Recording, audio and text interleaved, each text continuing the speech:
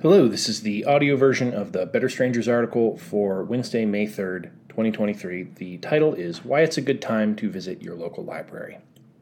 It is read and written by me, Matt Hirschberger. There was a decade, probably between 1998 and 2008, where I didn't walk into a public library a single time.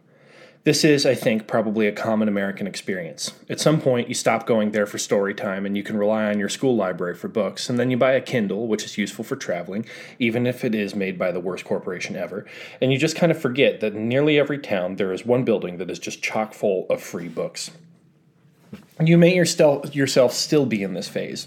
You may not be a big reader, but instead are an audiobook and podcast listener, relying instead on platforms like Audible and Spotify and Stitcher.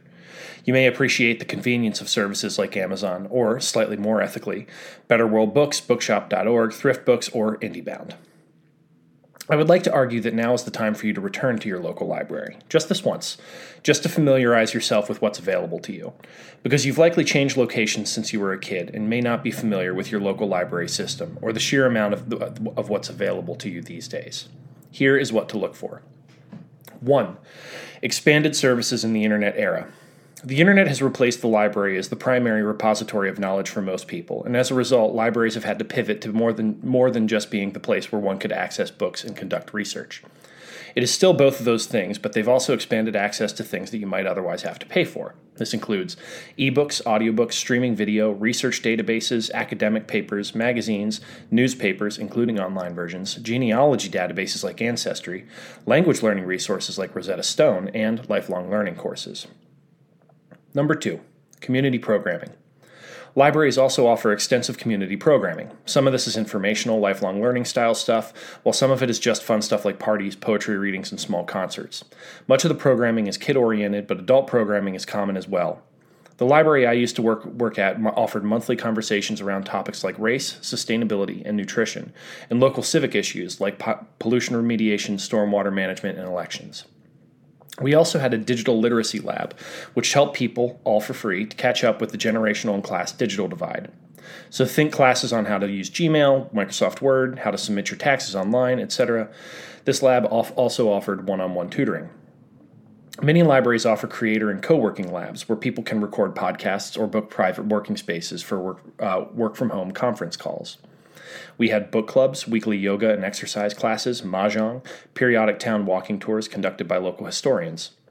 Children's rooms offer even more: regular story hours, arts and crafts, STEM activities, video game tournaments, and movie nights. If your library does not have something you'd like to see, ask to speak to the person in charge of their programming. These programs are often community-led, and most librarians are thrilled to let local people organize programs for them. Many libraries have small budgets for this stuff, so pay is iffy, but if you're willing to do it for free, they'll be happy to give you space as long as the program fits their policies. Number 3, free books.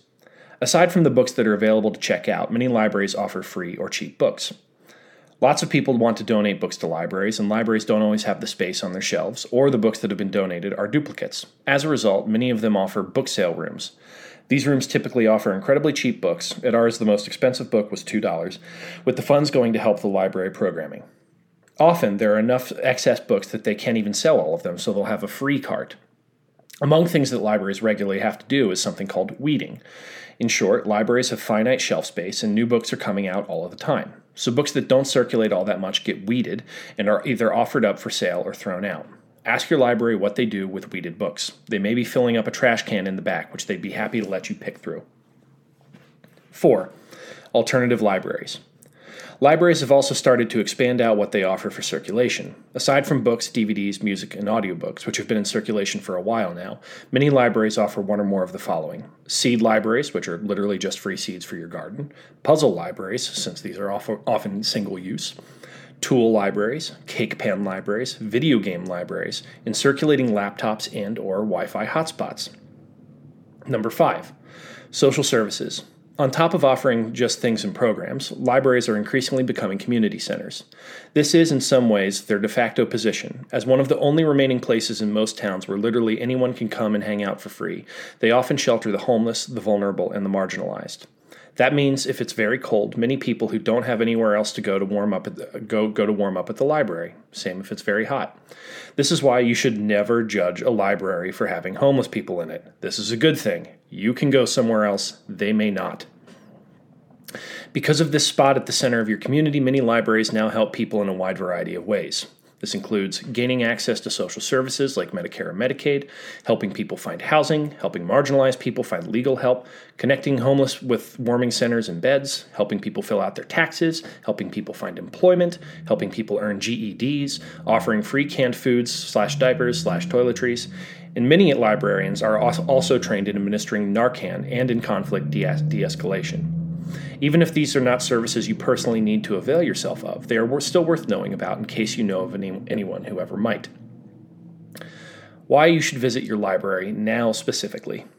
Aside from everything listed above, this is a good time to get on board with your library because it's the beginning of May, and in about a month, your library is likely to be targeted by crypto-fascist goons and homophobes because of any Pride Month activities they choose to take part in. Libraries as a whole are inclusive places that seek to make anyone and everyone comfortable, as long as they can do so without disrupting anyone else. They are actively engaged in connecting LGBTQ+ people, especially teens, with information that they may have a hard time accessing elsewhere.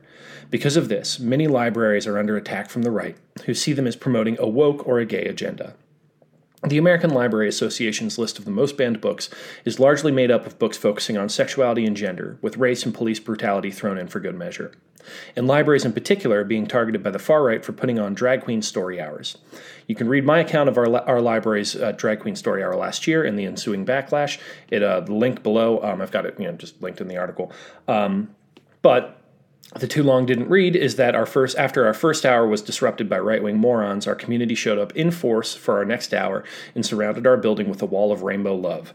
This made both the librarians and the parents inside feel infinitely safer, and it is absolutely necessary for any library doing a similar event this year. Please show up for your library. They are here for you. You need to be here for them.